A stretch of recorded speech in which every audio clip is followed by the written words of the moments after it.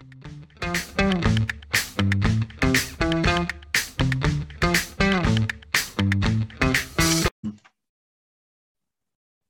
everyone, and welcome to the Roadmap from Auto Finance News. Since 1996, the nation's leading newsletter on automotive lending and leasing. It's Monday, January 10th, and I'm Joey Pizzolatto, joined by Whitney McDonald. This is our weekly wrap for what happened in auto finance for the week ending January 7th, 2022. In general automotive news, Toyota narrowly overtook General Motors as the top-selling automaker in the U.S. The Japanese automaker grew its sales by 10% to 2.3 million units in 2021, despite a 28% decline in the fourth quarter, edging out General Motors' 22.2 million vehicles for the first time since 1931. Used vehicle values rose again in December to yet another record, according to Manheim. The Manheim Used Vehicle Value Index landed at 236.2, a 1.6% increase from November 2021 and a 46.6% increase from the same period in 2020. Average listing price of used cars climbed past the $27,000 mark for the first time, according to a Cox Automotive analysis of V-Auto data. A robust tax season is expected to continue to drive demand, keeping used vehicle values elevated well into 2022. Meanwhile, new vehicle SAR forecasts are in. 2022's full year figures expected to come in at around 15 million units, according to forecasts from Deutsche Bank. Inventory constraints continue to depress incentive spend, which dropped 65% year over year in December as a result of those same inventory shortages. In the power sports market, there was a lot to cover last week as we got back into the swing of things. Whitney, you dove into some coverage on the marine and RV industries last week. So what's going on there? Yes, I did. Earlier last week, I covered General Motors' big announcements, one of them being their latest partnership with Pure Watercraft, which is an electric boat manufacturer. Mary Barra shared that through GM's partnership with Pure Watercraft, they have created an electric pontoon boat, which also launched last week. So it's powered by a GM battery pack. This is part of GM's goal of contributing to the shift toward electrification beyond automotive. We did hear back from Pure Watercraft that financing will soon be available on the electric pontoon, but that's all we heard. Really, we didn't get any further details from that. So that's something that we are definitely going to be following. Also in power sports, I covered the November RV values, which actually fell 2.6% from October, but I was able to talk to Eric Lawrence from Black Book, who shared that November's figures almost felt normal, which was refreshing, especially as the seasonal shift of demand played a role again, kind of going into these winter months.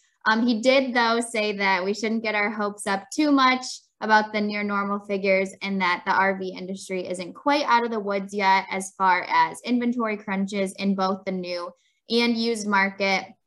He also gave us some insight into ongoing supply chain issues and how the lack of new vehicles from auto manufacturers is expected to cause some problems for RV inventory, especially as chassis become harder and harder to find throughout 2022. So that story is coming this week. So watch for that. And we will be continuing our coverage on power sports as always. Great.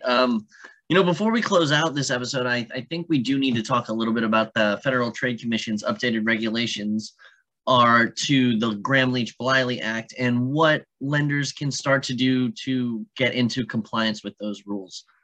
So basically, too long didn't read version is now the Gramm-Leach-Bliley Act is going to require robust documentation of the way auto captives and independent financiers. Remember, the FTC only has jurisdiction over not non-bank and non-credit union lenders.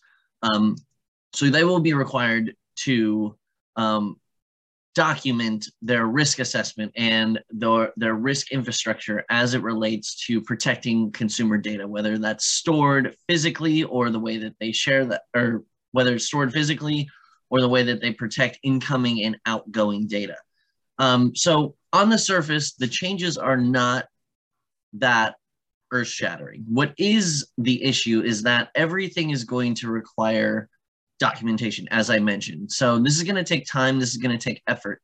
And this documentation needs to be updated as new risks emerge. So considering the current volatility in the market, I would imagine that these documents are going to have to be updated, quite frequently, especially as things change. The Fed is expected, they announced this morning that, or they didn't announce, I believe it's expected that we're looking at 3 hikes, with the first one coming in March. So those will present new risks. Another thing that will be required of lenders is to rewrite or amend their existing service contracts with their vendor partners to ensure that they are contractually obligated to incorporate protections for consumer data into their workflow. So this is going to take time. It's going to cost money. Now the question is, what can lenders do now to kind of start preparing for this? I spoke with Kim Fan from Ballard Spar, who's our good friends over there, and basically what she said was, first step is, to do an internal audit, understand what sort of documentation the FTC is requiring from you, and, look at your own processes. Again, the FTC is not requiring any auto lenders do anything that they're most likely, I would say 99% of the time, not already doing. It's just really about documenting and showing all of the different avenues in which, their lenders are protecting consumers' data. So audit, step 1, figure out where the holes are and start to get your documentation together. Step 2 is you definitely, one change is that you will have to have a point person that for the FTC to handle all this. So name that if you haven't already.